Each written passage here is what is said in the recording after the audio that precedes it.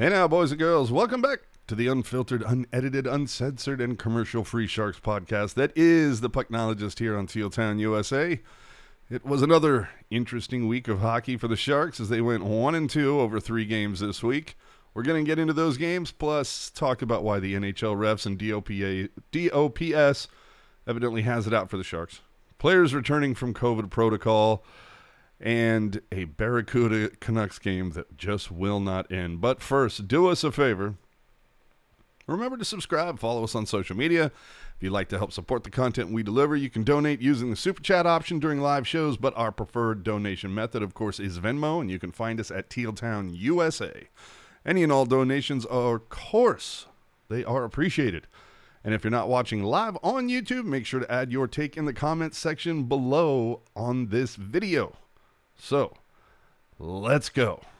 And, hey, look at that. We're rocking it. How's it going, everybody? You have to forgive me. I'm kind of working on a cold here. Oh, no. Anyway, so I'm still giving the horse eye to that CUDA Canucks game. So, somebody keep me honest on that. Currently, the Sharks are 7-6-1, falling to 6th in the Pacific Division with 1 win in their last 5 games. Jerk, not the best week. No, not at all. But I don't really think it's any cause for alarm either, just because I do.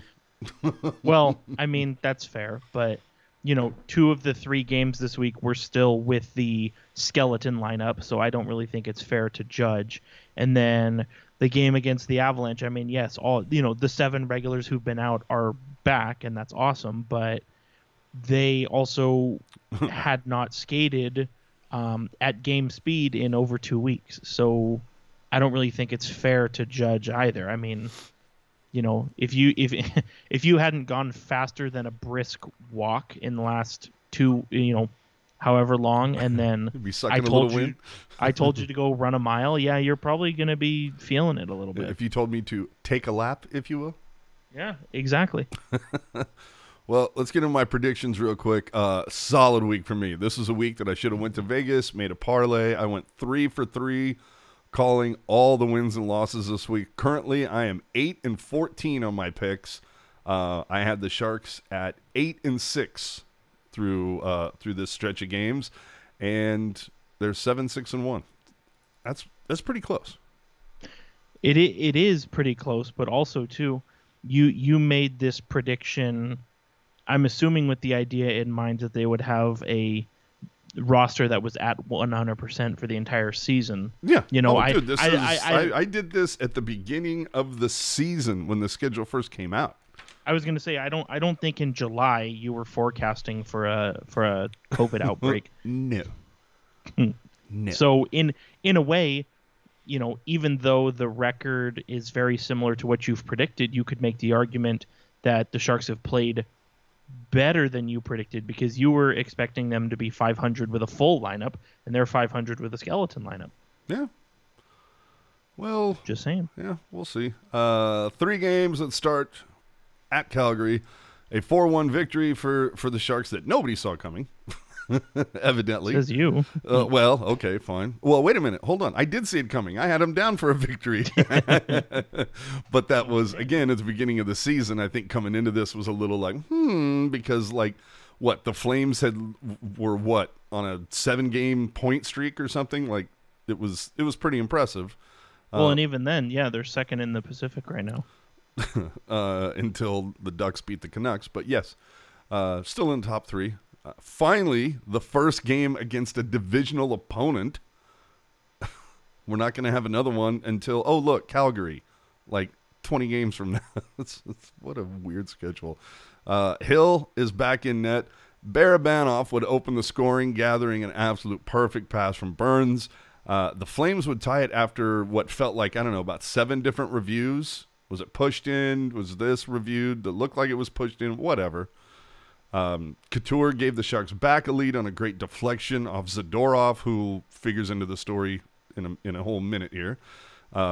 Catching a stretch pass from a player known as Hataka.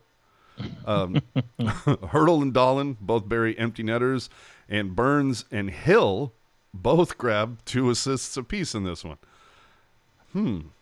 Interesting. You don't see the goalie pick up 2 apples very often. No, and I think I think they mentioned on the broadcast it was like it was very few, one of 10 times or 12 times maybe where the road goalie had 2 assists in a game. It was something very specific. Jeez. But the one thing we have to talk about, of course, with this game was the Zadorov hit on Barabanov. Now, I don't know how this doesn't get looked at. Now, to be fair, I was at a concert, so I did not see this game. I caught the highlights. I don't understand how this doesn't get looked at. I mean, jerk, am I wrong? No, you're not wrong. Was this called a penalty in the game? No. Oh my God. And the thing is, there are going to be people who say, well, Zadorov is bigger than Barabanov, which is why he got him in the head. And I think there's some truth to that for sure. Okay, but then I don't remember Zdeno Chara getting, Well, but the other, even if you want to look at it that way, there's still other problems here. Number one, the puck was gone. Mm-hmm. Play that clip again. I want you to see, Sure. Whip it out. Barabanov, puck's gone, long gone, and then bang, right there with the hit. So the puck is already gone. That, to me, that's textbook interference right there. The onus is on Zadorov to pull off because the puck is gone. Mm-hmm. Secondly,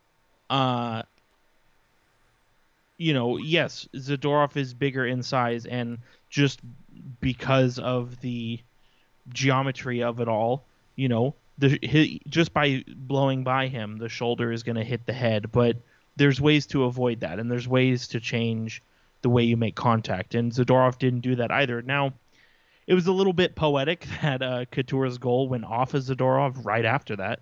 But, I mean, to me, at the very least, that's a 2-minute interference penalty, and it wasn't even that. But that's kind of, we're going to get into it a little bit down the road here, but that's kind of the beginning of the nightmarish officiating that the Sharks experienced this week. Oh, man, that was bad. Yeah. So let's finish this up. The Sharks ended a 9-game point streak for the Flames with this victory. The Sharks are going to see the Flames 3 more times this season, and Adin Hill did he need this performance. And he was huge, saved 37 of 38 with a .974 save percentage. Yeah, Chief needed this one, and we'll get into his stats in just a hot minute, but let's finish off the week here. Sharks head to Winnipeg, pick up a 4-1 loss. Reimer gets the start in this one. You had, Dan Boyle debuting on pre-post. Already like him more than Brownie. Anyway, Cogliano opens the scoring with Burns picking up a point in his 6th straight game. Kyle Connor, who ties it off some horrific Sharks defense. I mean, everybody got beat on that. But let's talk about that officiating there for a hot minute. I mean, what happened to the NHL clamping down on cross-checking? I mean, the Jets get 3 power plays in this game, and the Sharks didn't get any. Now, to be fair, 2 of the 3 that the Jets got, it was because the Sharks were lazy and put the puck over the glass. So yeah, they keep doing that for some reason. Yeah, these But either way, it's like, okay, fine. You don't give the Sharks a power play, though, despite the fact that there were 2 blatant cross-checks, 2 trips. Evidently the guys in the zebra stripes are the only ones who didn't see it. Merkley was hacked at multiple times with other misses in this game. And of course, Eric Furlat was one of the officiators in this game, and you'll remember that he was a guy who got booted out of the playoffs after the whole Pavelski thing. Well, and not only that, you know what I mean?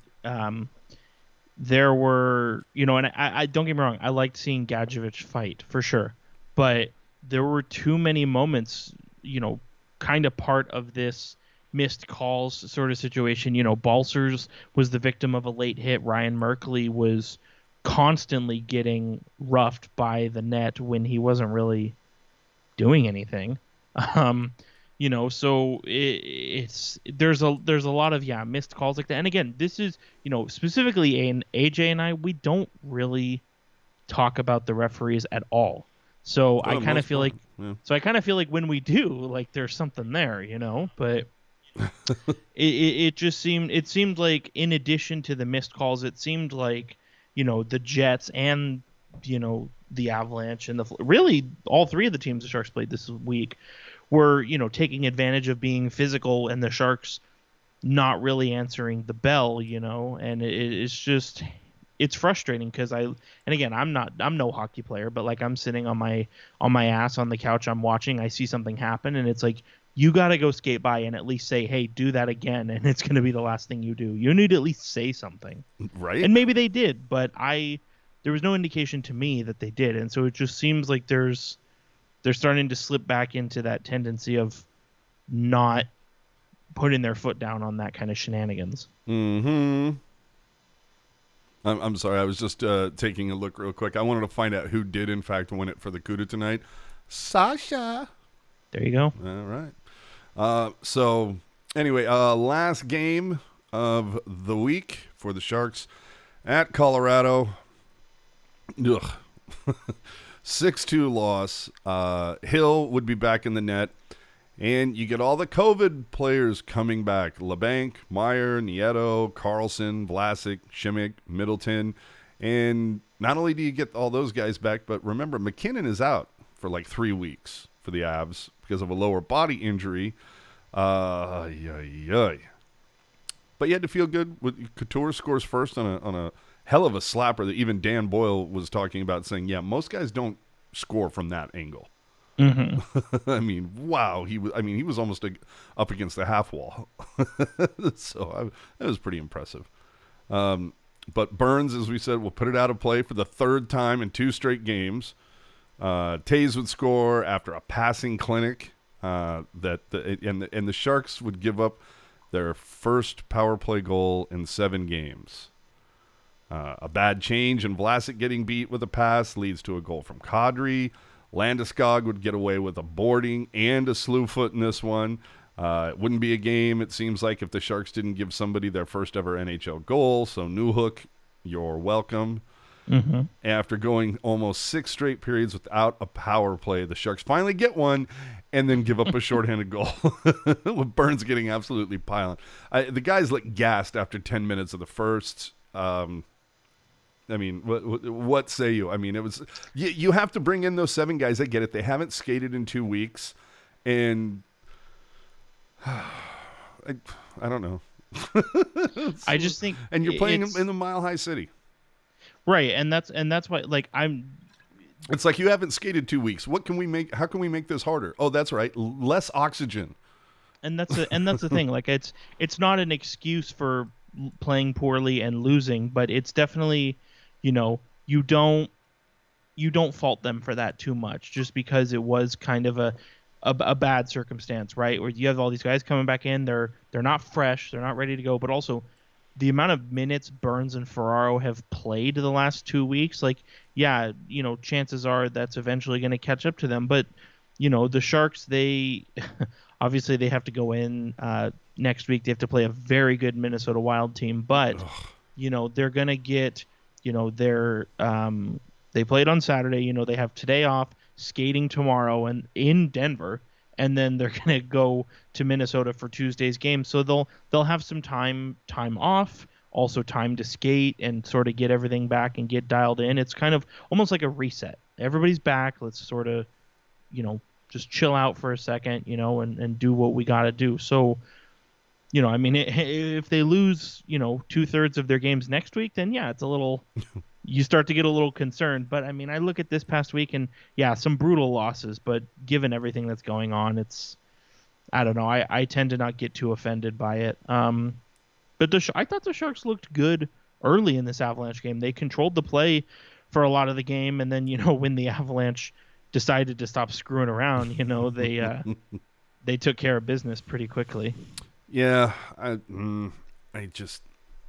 look at the way that they were playing that smart north-south hockey, playing simply, and then all of a sudden all the big names came back, and it's like, oh, yeah, that's right. Okay, now we can be cool again and overpass it and try to be fancy or whatever. And it's like, no, stick with what got you here. Keep it simple. Make the smart play. Short shifts. Don't be a moron. You know what though? I'll tell you what, dude. First of all, Erik Karlsson assisted on Barabanov's goal, so how are you doing? But I really like the thing that I was thinking about is, okay, Timo Meier had been the best player to start the season. He's on a never before seen kind of like start to a season and point streak in general. So to see him get an assist on that Couture goal, I like seeing, just because he's back after missing, 5 games, 6 games, whatever it was. And yes, it's a secondary assist, but he's still getting in on the score sheet, and he's making things happen. And I think that's really important for the Sharks. So that's kind of something that stood out to me. Well, the thing that gets me, though, is that Karlsson comes back. All of a sudden, Burns doesn't look so hot.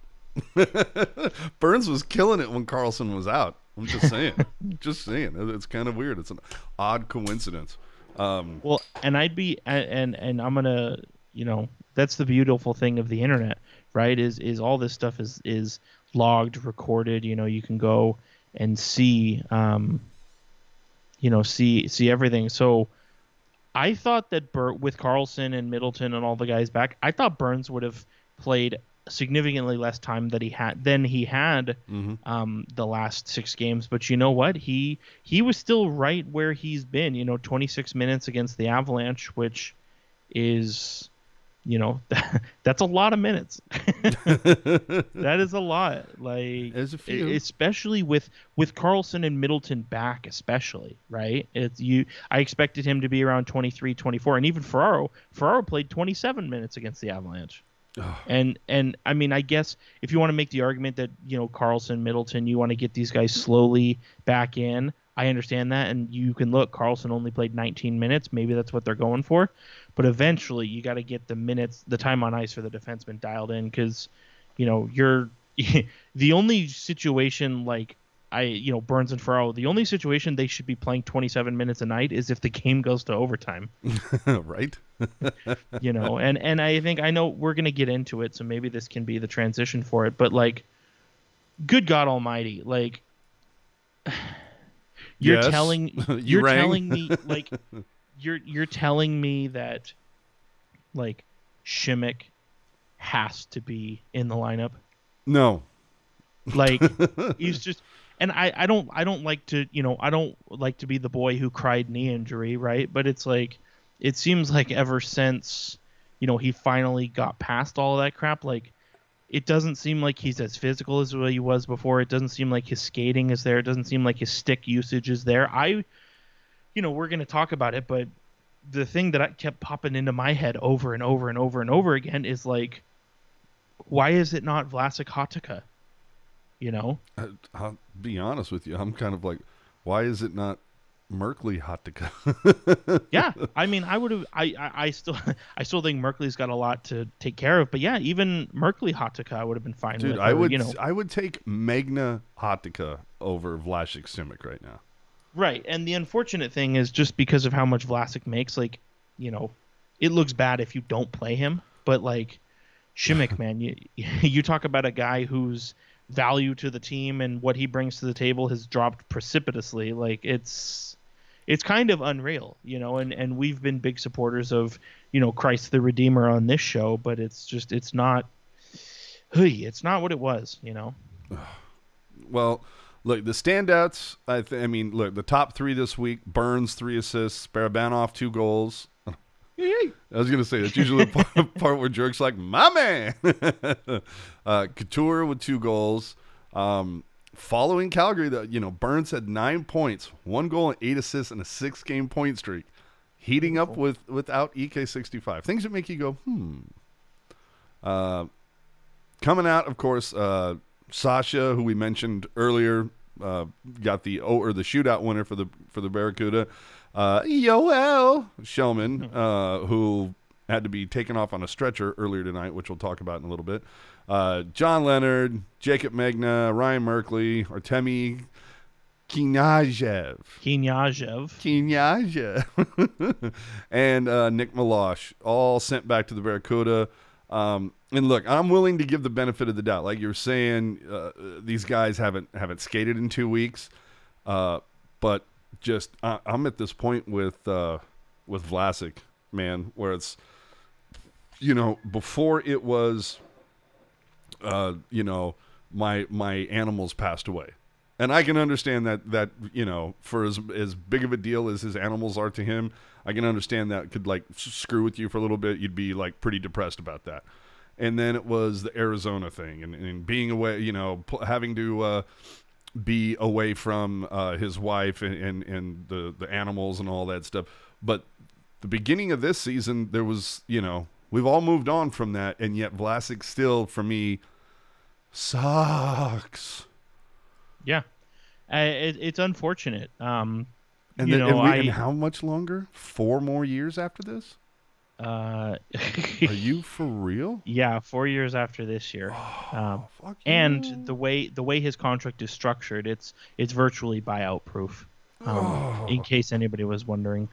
But I was talking to somebody about this, but it's just you look at Vlasic and it seems like his brain is there. Like he knows what he needs to do. He knows what he's got to do when he's got to do it.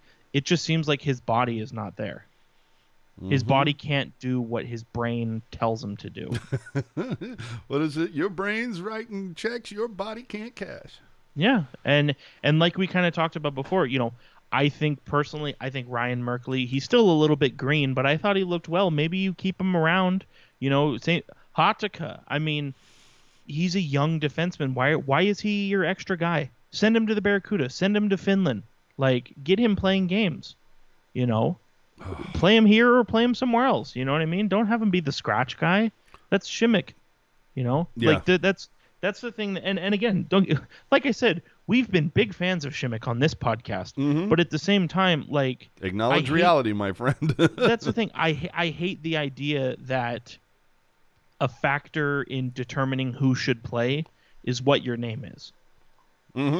Well, like I don't care if you're Redeem Šimek and you're Christ the Redeemer and you make $2.5 million a year. Like, you're not cutting it, and you should be sitting. You're right.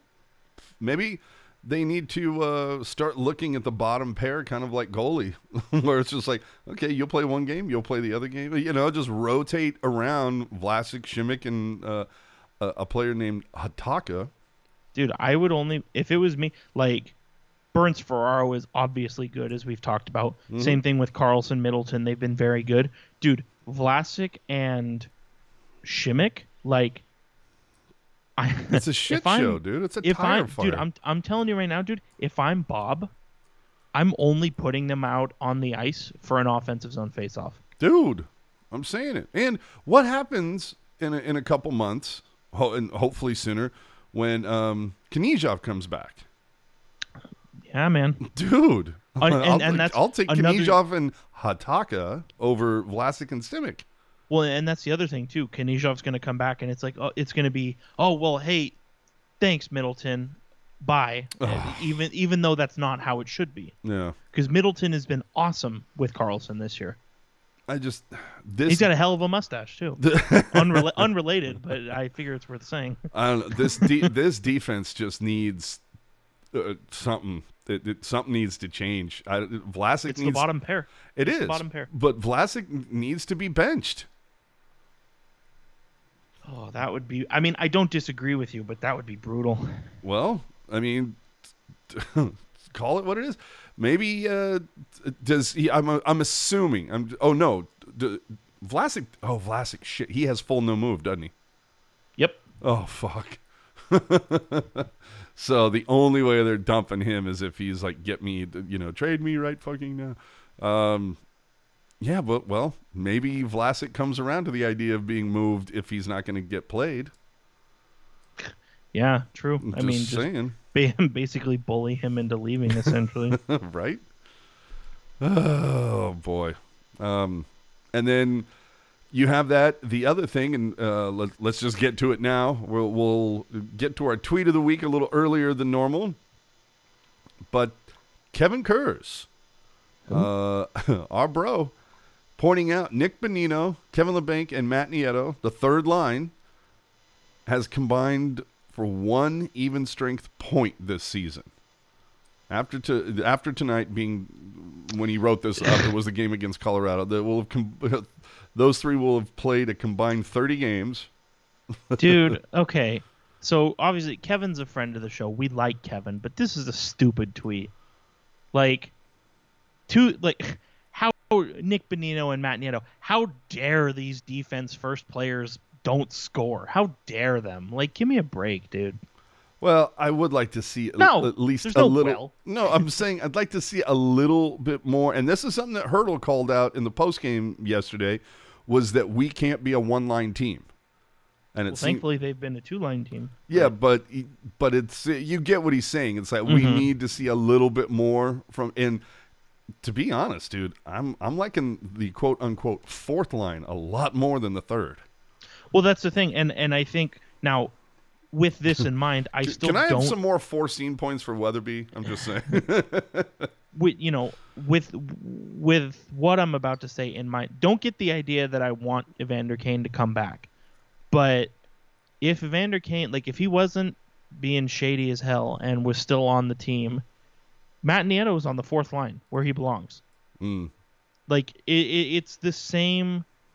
Like, why we loved Matt Nieto last year because he knew his role, he knew what he had to do, and he did was it. Deployed correctly. Yeah, and now which I think you have him with Bonino, like that's fine. Like they're gonna kill penalties, play defense, blah blah blah. But LeBanc, people can bitch all they want about LeBanc.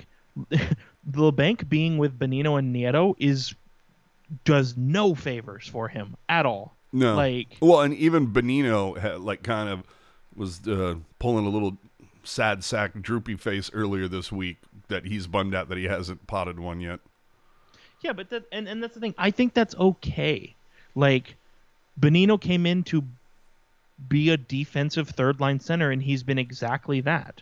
So, yeah, obviously you want to score goals, you want to contribute offensively, but I don't hold it against him. You know what I mean? So what we're saying is come back in a couple of weeks when we have Jerk versus Kurz here on the Puck Knowledge. No, I'm just saying, like, I think, all things considered, like, if it was, and again, I don't think Evander Kane should come back. I want to say that again. But if he was on the team, like, Nieto, your third line, all of a sudden your third line is, I mean, maybe your third line is Kane, Bonino, LeBanc. You know what I mean? I'm just saying. Well, it's better, right? It would be better. And we like. Don't get me wrong. We like Matt Nieto, but he's playing higher in the lineup than he should be. Well, and we'll find out about Kane in 2 weeks. Hopefully he's gone. But I do want to say as well, and as much of a black hole as the third line has been, you're correct. The fourth line has been very good, but I think the top six for the Sharks is in a really good place as well. I mean, Couture. Oh, they're grooving. Couture and Dahlin, instant chemistry. Couture and Meyer has chemistry as well from previous years. I think the three of them are really good. Dude, something I like, Hurdle and Balcers is not the pairing that I thought I needed in life, but like there's something about them together that's just so good. It's like working. And Barabanov. They always know where each other is, right? And then to your point, yeah, Barabanov just rolls through and he's like, puck's right there. Okay, I'm gonna score. You know. What'd you say? Scratch me, bitch! I dare you. Yeah, exactly. And I see you have it in the notes here as well. I want to mention it. I like Nick Merkley sticking around. Yes. Because I will say, Kurz had like the tweet of the week. Whatever it was a few games ago, where he's like, me tonight. Wow, this Nick Merkley guy is pretty. It seems to be a really good depth guy. Me 4 games ago. Who the fuck is number 10? Yeah. No, I like Nick Merkley. Because he's played really well this year. I think Merkley, Cogliano, Weatherby, that's a hell of a fourth line. But also, and I feel bad because he's hurt, but Nick Merkley playing well means that there's now a reason to not play Lane Peterson. No, thank you. Yeah, when he went out with an injury, I was just like, oh no. Anyway. Yeah, I feel bad because he's injured, but at the same time, it's like... Like, if that was the one guy that was going to get injured, that was the one. And just play somebody there who's Not gonna Lane have Peterson. an impact on the game. Yeah. And I've liked Gadjevich too. Gadjevich doesn't need to play every night, but I like what he's brought to the table so far. And then at some point you're going to get VL back. Mm-hmm. So, I mean, there's Exactly. a lot of moving parts here. Let me get to a comment here. PJ48 saying, Vlasic said before the season he doesn't want to go anywhere. Wilson should have set targets for Vlasic this season, and if he didn't make them, Vlasic should let them at least explore a deal. Vlasic said he did say he didn't want to go anywhere. That's like, hey, I signed the deal. I want to play here. Want to bring a cup here. That's great. But maybe we're ready to move on. Unfortunately. Yeah. I mean, I like Vlasic. Yeah, so do I. I mean, no nonsense guy. But like you were saying, it's that he's trying to do things that the body's going, I'm sorry, what? Which is it's kind of surprising to me that he's already seeing this happen because, throughout his career, he's not been an overly physical guy. And usually you see the body fall behind the brain in guys who do play a physical game. So it's a very curious case, Yeah. Well, it'll be interesting to see if and when that ever happens to Burns.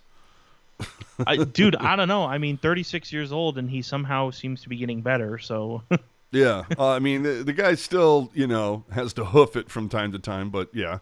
but who doesn't? Yeah. So Hashtag ripped freaks, as they say.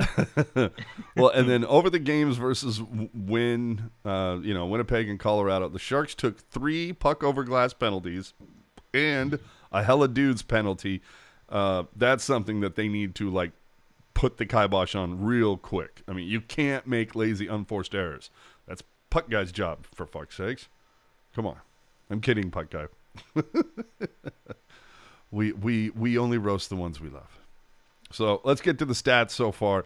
The power play, 22%. That's not horrible. No, not at all. Especially when you compare it to the power play from the last couple of years. But 11th in the NHL, jumping up 3 spots from last week. This week they were 25%, 1 for 4. Didn't get a lot of opportunities this week, but still not. I'd like to see. I don't know. I'm not seeing the kind of net front, get your ass in front. Basically what we saw from the Barabanov, the one power play goal they did score this week. You had Weatherby parking his fat ass at the net, Barabanov going, oh, thank you very much for distracting him. I'm kind of liking that second power play unit a little bit more. They're a little more meat and potatoes versus this, hey, look at how cute this pass is. What if I do this dump pass and this pass and blah, blah, blah. No, very, very early on, if you remember, it was just, grip it and rip it. Just get it on net. The one thing I wish about the power play, and I think Weatherby being there is fine, but, I don't know why Bonino continues to stay on the power play. I mean, you're right. I understand you want to get him some minutes, and he had a really good offensive year last year, so I think these games obviously have been a little bit of an anomaly for him, but at the same time, put somebody there who's got a little more offensive creativity. I was surprised that Balcers wasn't on the power play last night. Yeah, that doesn't make any sense for me. Especially because, we talked about, him and Hurdle have some kind of weird chemistry brewing where they just always know where each other is. Yeah. Or are, whatever. I know words. Yeah. So, yeah, the Sharks scoring 1 power play goal in regulation this week, but also giving up their 3rd shorthanded goal of the season this week. So Epic. It is what it is. The penalty kill, first in the league. It's at 90%. Jumped up 3 spots after being 4th last week. This week they went 10 for 11.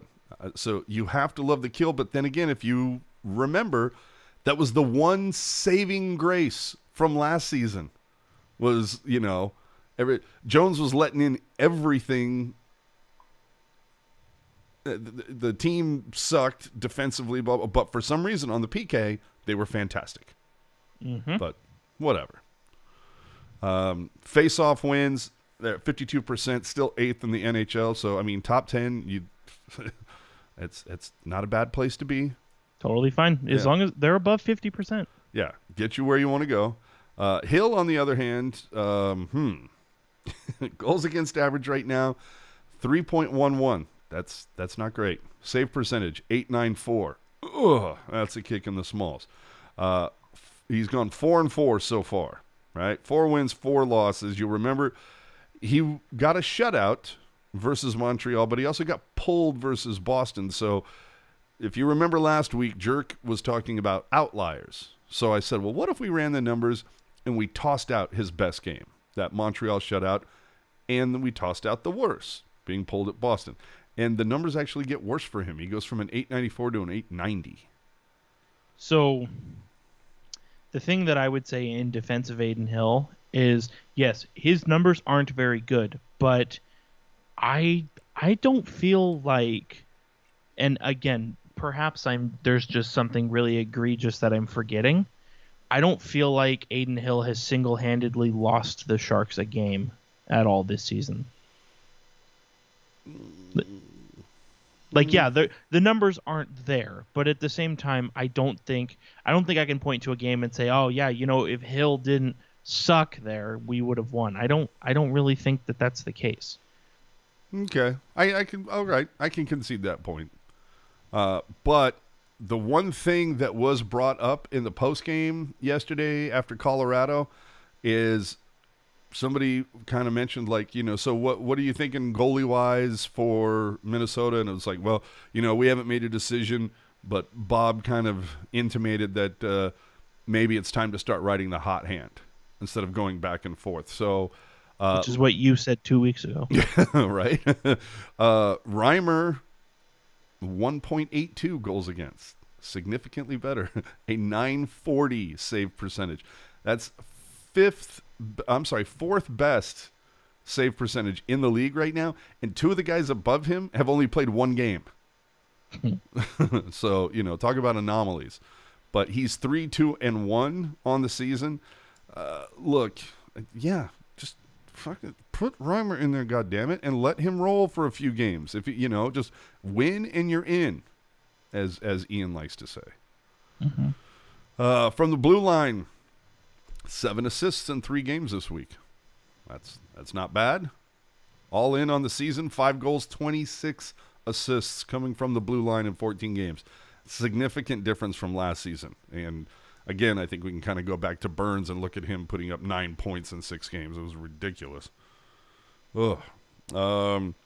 So evidently, just touching on this real quick because it's coming across the wire, Yoel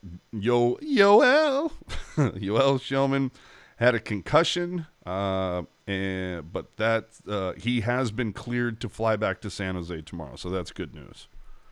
Good. So coming up this week, the Sharks finish up this 5-game road trip from hell. They're going to play 3 games before we talk again next Sunday night. At Minnesota, who just happens to be the top team in the Central. At St. Louis, 4th in the Central, but and they did lose earlier to the Blues. Meh. What are you going to do? I'm sorry, the Blues lost earlier to the Oilers. My blunder. But either way, St. Louis has been tough. They beat the Sharks 5-3 2 weeks earlier from this game. And then they return home to face the Capitals. Hockey fights cancer night. But that's 2 against a couple top teams in the Central and what will be a rested Caps team who are currently 2nd in their division because the Sharks are going to play St. Louis on Thursday, Washington on their road trip. They're playing in the SoCal teams on Tuesday and Wednesday, and we'll have Thursday and Friday off. So they're going to be nice and rested. It's going to be it could be an interesting game for the Sharks as they return from this road trip. What say you on that? I can give you my prediction that I wrote down from the beginning of the season, if you'd like it. It's real easy. 3 losses. Wow. No, I think kind of what I was talking about before, right, where the Sharks are going to have some time here to get everything reset and dialed in and back to square one, now that all the regulars are back in the lineup. I could see them maybe picking up a victory against St. Louis, but I think Minnesota and Washington, those are going to be no. I don't know. I mean, it's hard to say because But like I just said it. It wasn't that right, hard. but I mean, like Minnesota, the only team I really see giving the Sharks grief is Minnesota, just because they are rolling. They're number one in the Central Division, but St. Louis has been kind of, I mean, yeah, they're a good team, but they've been kind of up and down. Yeah. And Washington, it's been, they're second in the Metropolitan, but again, like, you catch a team sleeping on a bad night, right? So I don't know. I'm thinking. Well, and Anaheim and LA don't suck. Yeah, but apparently, yeah. Bizarrely enough. So I don't know. Let's get to the quick hits and start getting the hell out of here. Let's see. Sharks general manager Doug Wilson finally inducted into the Hockey Hall of Fame tomorrow. There's a whole bunch of brouhaha, if I can invoke a little French. A lot going on. Let me see. He got a blazer. He got a ring. There was a whole bunch of stuff. Him and then who Jerk lovingly refers to as Daddy, Jerome.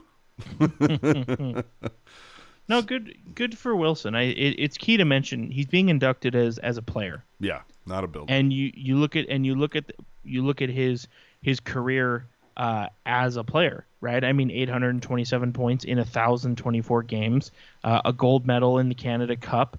He's got a Norris Trophy. Like, say what you want about him. I mean, you'd be wrong, but you can still say it. Hell of a player, and I think it's deserving. So good for him. Absolutely.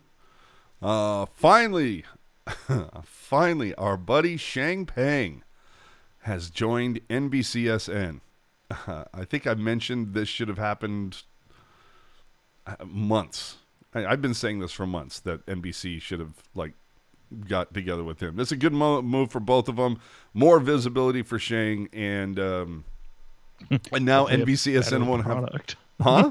What? Hopefully a better product for NBC. Yeah, I was going to say now NBC won't have to embarrass themselves by having, baseball, football, and basketball writers desperately trying to finagle a hockey story. Ugh. God, it was bad. Real quickly, you want to play a game?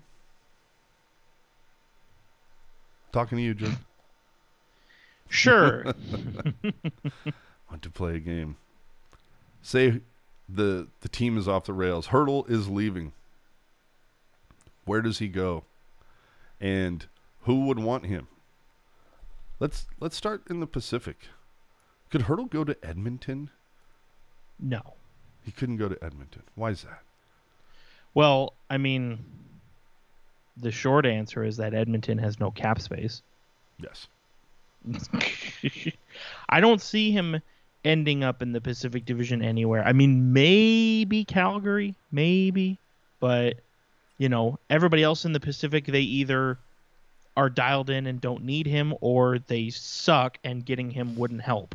So, Calgary is kind of the only maybe that I can see. Boston? Yeah, Boston's top of my list. Boston, I would say Boston. Yeah, Boston is they're probably the front run. Well, I don't want to say front runner because that implies that he's available and he's as good as gone. No, that's not what I'm saying. But if gun to my head, pick a team that Hurdle could conceivably go to. I'm saying Boston. Boston lost their second line center over the summer, David Krejci. They didn't replace him. Mm-hmm. And, Hurdle would make their very stacked forward group even more stacked. Mm-hmm. Well, we'll get back to that after we get somewhere between 20 and 40 games into the season. So how are things going for our dark horses? Jerk. Poorly. My man. Which I don't understand. The Canucks, you look at the horrible. Canucks. Okay, but you look at their roster, and again, the games are not played on paper, but you look at their roster on paper. Okay, maybe their blue line is a bit sus, but their goaltender, very good. Their forwards, very good. So it's kind of like I'm kind of surprised that at the very least they're not like don't have more wins just by virtue of scoring a bunch of goals, you know? Man. I mean, I think if I did have to pick one kind of bad thing about their team, it's their blue line. I mean, I like Quinn Hughes, I like OEL, but Tyler Myers at $6 million, yikes. Tucker Poolman, I like Tucker Poolman, but $2.5 million, yikes. Well, That blue line could use a facelift, but I still think they're a good team. They just are not playing like it. But their top 9 forward group, probably one of the best top 9s in the league, I can comfortably say. well, here's the thing that's gonna pull on the short hairs. The Jerks Canucks right now are 7th in division, a record of 5-9-2. One of 2 teams behind San Jose, an NHL worst PK. This team has that's last time I looked, like 5-9-2. That adds up to 16 games. Is that right? Yep. Okay, they've given up a power play goal in every single game. Wow. Every single game. Holy shit. Meanwhile, AJ's LA Kings are currently 4th with a record of 8-5-2 for 18 points and a 7-game win streak. So, go ahead. That's with Victor Arvidsson and Gabe Velarde on the COVID protocol and Drew Doughty on long-term injured reserve. So figure that they're doing all right. Yeah, no, I'm feeling good about that. But As you should. Yeah, we're not even 20 games in. Let's see how I'm feeling when we're at the 60 game mark. And then finally, from around the NHL, in what seems to be becoming it's going to be a weekly feature here, more turmoil surrounding the NHL, because this week the Anaheim Ducks announced that GM Bob Murray has resigned from his position effective immediately and will enroll in an alcohol abuse program. Doesn't seem to have had an impact on the team as they continue to win and are currently 2nd in the division. But can we just go a week without something happening? Somebody getting fired, somebody resigning. So I'm not briefed on all the particulars of, why he had to resign. Alcohol abuse. No, I know that, but by all indications there's more to it. Yes. But obviously that information has not come to light yet, so just based on what we know now, I would say hopefully he enters the program and he can get help. Absolutely. But to turn things to a more fun topic, Martin Jones now has a .931 save percentage. 3 wins, 1 loss. We are 16 starts from Ian shaving his head. Oh, could you imagine? Okay, imagine this. You watch, just to piss me off, he's going to get a .914. Well, I was going to say, but even then, what if he hits, we'd have to revisit the parameters of the deal, but say he hits 20 starts and everything looks good. Yeah, and he's at .917, and then he has one more start, and then it drops to a .910. I was going to say, what if he's in position after 20 starts, and then the rest of the year he's like dog shit, and it tumbles down to... Because that's the thing. It's 20 starts and 915 by the end of the year. So he could hit 20 starts and be in good position, and then it could all fall off the rails. Yeah. Well, I think we're just going to have to manipulate the numbers so it works out for us. I think that needs to be what happens. Let's move on to the Young Guns. Ooh, Barracuda.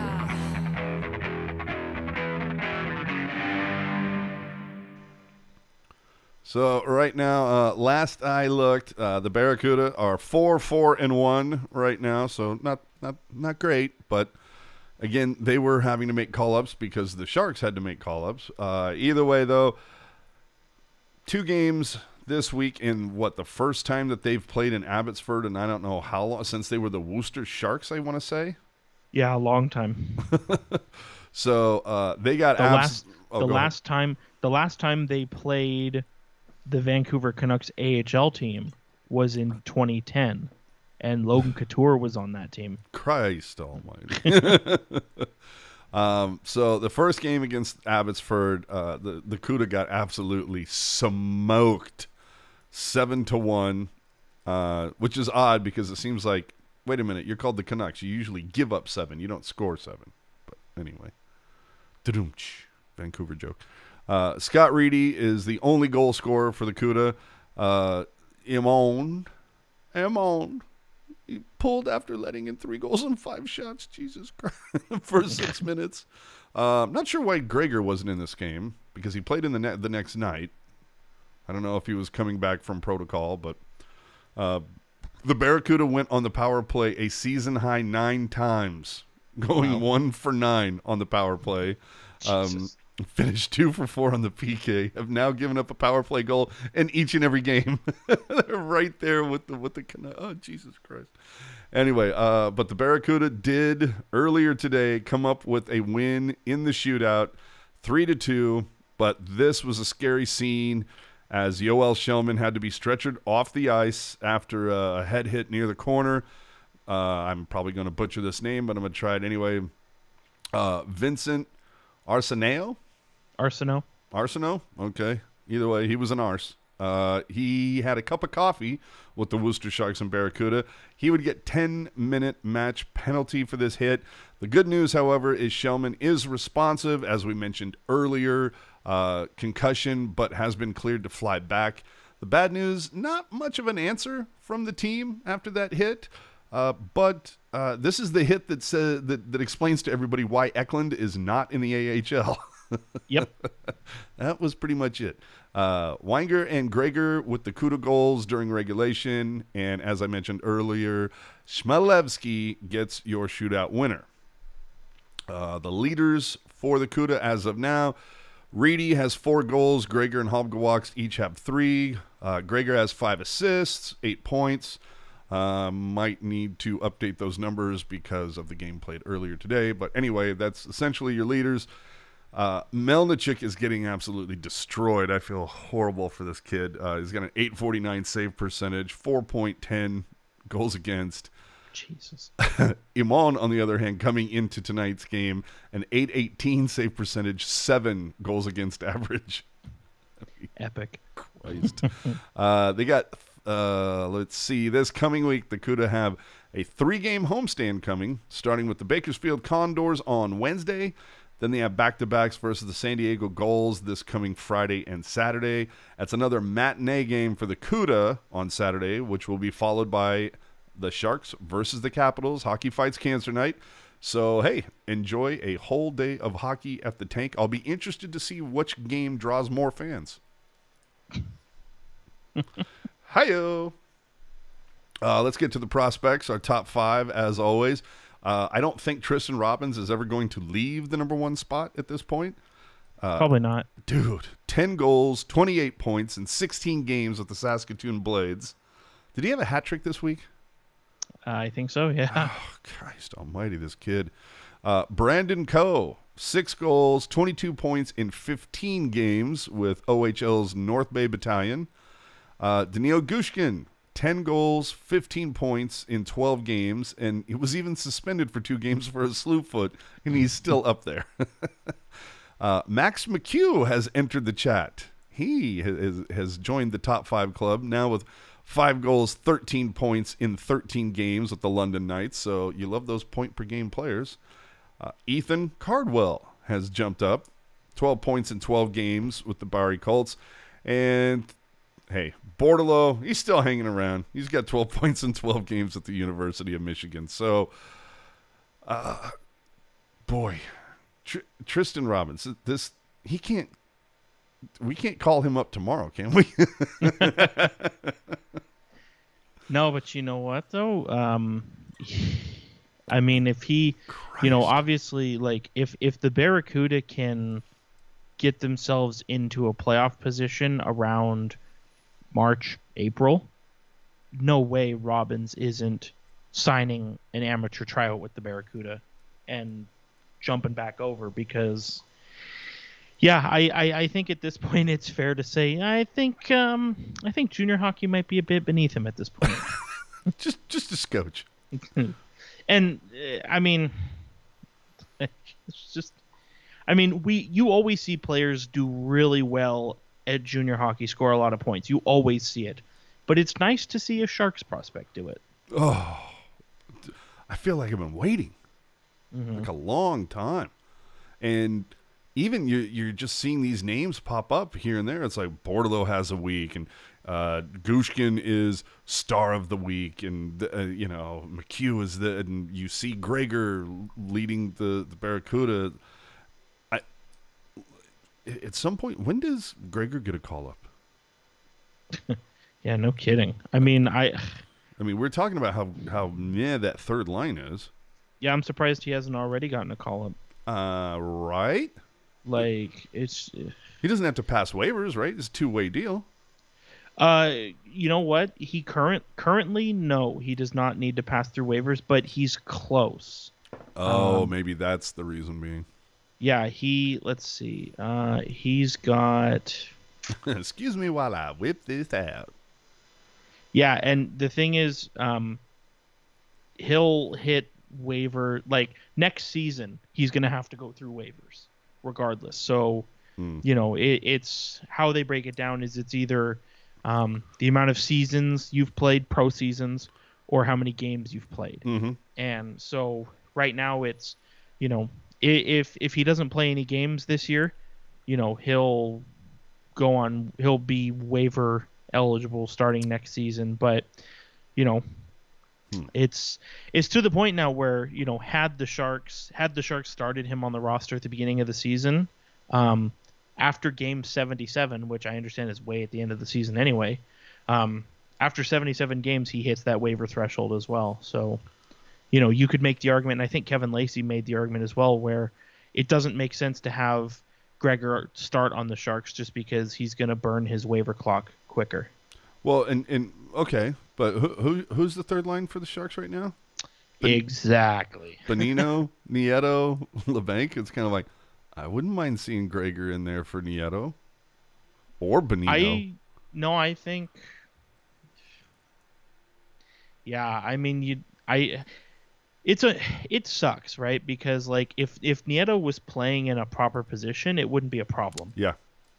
But because he's on the third line, even though the third line does still have a primary focus on defense, you're still expected to contribute offensively on the third line. Mm-hmm. Before we get out of here, a couple notes from the chat, or I should say a couple questions. From Ricky asking, is there any chance Barabanov is not moved at the deadline? I would say there's zero chance right now. I mean, if the Sharks were a bad team, maybe they move him. But I mean, if I'm the Sharks, this is a guy I want to try and lock up. Yeah. I mean, even for just a couple-year bridge deal or something. Yeah, and we mentioned it before, but I'm going to do it again. This can be our recurring thing. So 7 points in 9 games last year, 6 points in 9 games this year. Total, and this is just with the Sharks. We're not counting his 13 games with the Maple Leafs. So that's 15 points in 18 games. You may say small sample size, but that's over 2 seasons. So I don't know that it's a small sample size at this point. If you're doing it over multiple seasons, you go from small sample size to being consistent, I think. Here's another question from longtime watcher, first-time caller, Puck Guy 14. Is there a possibility to call up Eklund if they get into a myriad of roster issues? No, at this point, he's going to stay in Djurgården until their season is over. Yep. Completely agree. And that's fine. Ricky, hold on. Ricky's saying Barabanov won't take a bridge. He's 29, needs to get paid. We don't have the cap. He's only getting $1 million, right? Hold on. He's 27. He's not 29, for starters. All right. Facts matter, Ricky. Get your shit together. But also, too, to flip the script on what I just said, 15 points in 18 games with the Sharks. That's not a $5 million player. Like, yes, he's been very good in the limited time he's been here. I'm not giving him a bunch. If he comes and says, I want 4 years, $4 million a season, I'd say, well, you know what? You let me know who gives that to you. Well, I mean, But- and that's the whole thing is that if he wants to come here and have a quote unquote contract season, right? I'd give him the Balsers deal. Absolutely. But I'm fine with that. But Ricky is saying that Barabanov is worth more than LeBank's 4.25 I mean, if he continues to score at this pace Yeah, for the entire season, sure. absolutely. But I mean, if anything, the Sharks would be smart to sign Barabanov right now because, you know, Get him on the cheap. yeah, that's what I'm saying. I think ultimately, It'd be like I 4 don't- years, $2 million a year. what's the thing? I don't think he would get like so. Like I said, Balsers is at 2 years, just over $1.5 million per year. I think Barabanov would get a little bit more than that, but No, that's Not what I much said. more. Yeah, that's what I said. I'm like 2 million, 4 years. maybe not 4 years, maybe 2 or 3 years. But Well, he's only Still- 27. Well, okay. But that's the thing. I'm All not right, giving. 3 But years. that's the thing. He's been very good. I'm still not giving him a bunch of money. Like if we get to the end of regular season, and you know this, here I'll do the math for everybody here. So 6 points in 9 games. All I picture is you putting on like the green Yeah. what is that, the visor, the green Yeah. visor, and breaking it. So he's got 6 points in 9 games. If he plays every remaining game in the regular season, At that rate. he'll get to 77 games played if he plays every remaining game in the regular season because he missed the first few. If he plays 77 games and continues to score at that pace, that's 51 points in 77 games. I'd feel all right giving him $3 million, $4 million if he does that. Well, and I still, I just kind of sit there and, I mean, I think Rick makes a good point with the whole idea of LeBanc. That's the thing. If you do that, you have to move LeBanc. You have to. Yeah. and I don't think I would mind doing that right now. And the thing is, and like I said, you know, I love LeBanc. Don't get me wrong. I love Kevin LeBanc. He's a darling on the module. But the way, and we talked about it earlier, the way the top 6 is dialed in right now, Mm-hmm.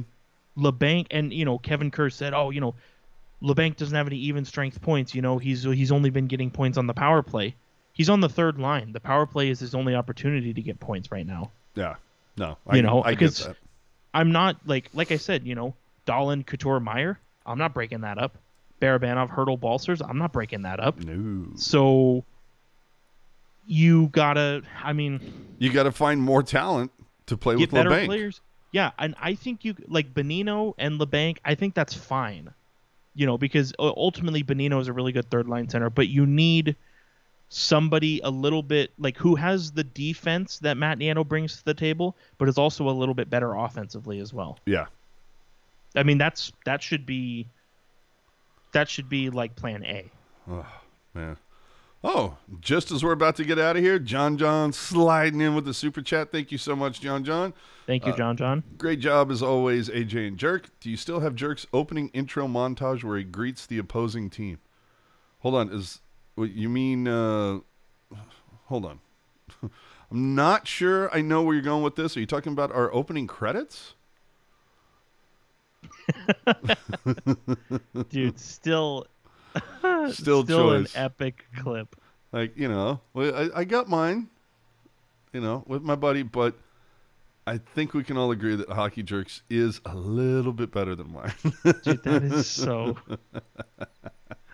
Dude, that's awesome. I still love that. It was worth the $5, wasn't it, John? Oh boy. All right. So that's it, boys and girls. Like I said, in about 2 weeks, I get a little bit better idea as to what the Evander Kane situation is. I look forward to the fact that the game that the Sharks are playing, that Kane would be able to return, is a national game on ESPN. You know they're going to talk about it. Oh, dude. And how could you not? They play at Chicago on the 28th. On the 30th at New Jersey is when Kane, at least that's when his league suspension is over and he's able to return if the Sharks don't say, you know, piss off. So, but I mean, at Chicago, just the third largest media market in the country, and then at New Jersey. Last time I looked, pretty close to New York. There's going to be some chatter. But and maybe it's a good thing that and then they play the Islanders and the Rangers. So, oh boy, there's going to be some talk. What are your thoughts at this point? Do you think that the Sharks make an announcement and say, at this time we feel it is better that Kane, I don't know, puts his couch a little deeper? Like puts those indentations in the cushions a little bit more. Yeah, Because Chief is. See, here's my thing though: is that we talked about it last week that he was spotted in LAX with his lady friend, if you will.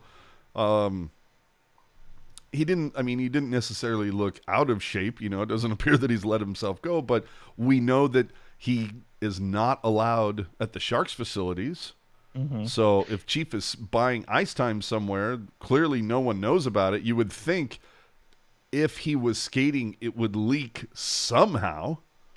Well, there's that, but also, and Kevin Kerr's mentioned this as well. The who? Kane's gear is still in possession of the Sharks. Mm-hmm. So unless he has multiple sets of gear, he probably does. Maybe. I would imagine. But if he does, he's not skating. So it's not as if. Oh, wait a minute. I was going to say it's not as if Chief can't afford it, but I may be wrong. What? That wasn't funny? Really? Okay, fine.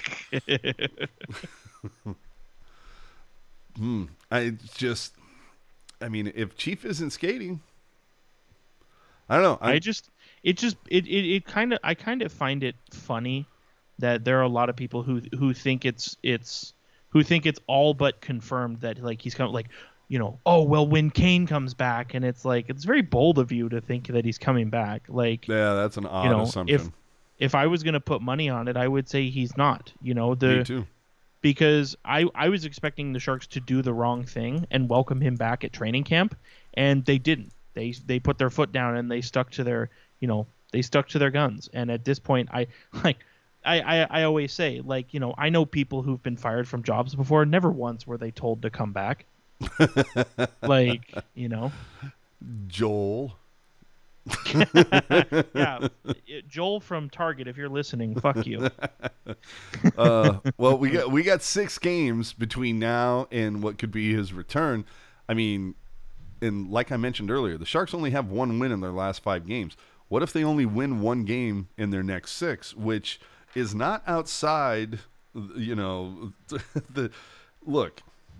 Minnesota, number 1 team in the Central, then St. Louis. Still, you've already gotten your ass handed to you by that team. Then you get Washington coming in, and then Carolina. So the Sharks could conceivably drop the next 4 games very easily. Then you have Ottawa. If you don't beat them, holy crap. Then Toronto, and then at Chicago. So you've got these 1, 2, 3, 4, 5, 6, 7 games. If the Sharks go 2-5. Over that stretch, do the Sharks sit there and go, well, let's see if Kane can add something to this? Or they just sit there and suck it up? No, you have to suck it up. Especially if the Sharks want to re-sign Hertl, bringing Kane back kills your chances of doing that. So does losing. Yeah, but, I would rather lose Hertl because the Sharks are bad than making him play with somebody he doesn't like. Fair point. I mean, would you rather be happy and losing? Happy and losing, or miserable and winning? Miserable and winning. I mean, to me, that's an easy question. I don't know. Winning cures a lot of ills. Yeah, but being miserable can make even the best things seem insignificant. I don't know. Remains to be seen. We got a couple weeks before we have to worry about it. So with that, you can follow him at hockey_jerk. You can follow me at AJ_strong. If you have any questions or topics you'd like to hear us discuss and you're not able to join us on the live show and ask them during in the live chat, you can always hit us up at Tealtown USA on Twitter. Don't forget to join us on our Discord channel where the chat never ends. It is never ending, friends. I kid you not. You can check the show notes for the link. And hey, remember to leave your take in the comments section of this YouTube video if you're watching us on YouTube, especially if you weren't able to join us live, because how else would you comment? SAP sells all of Kane's merchandise to pay for his buyout.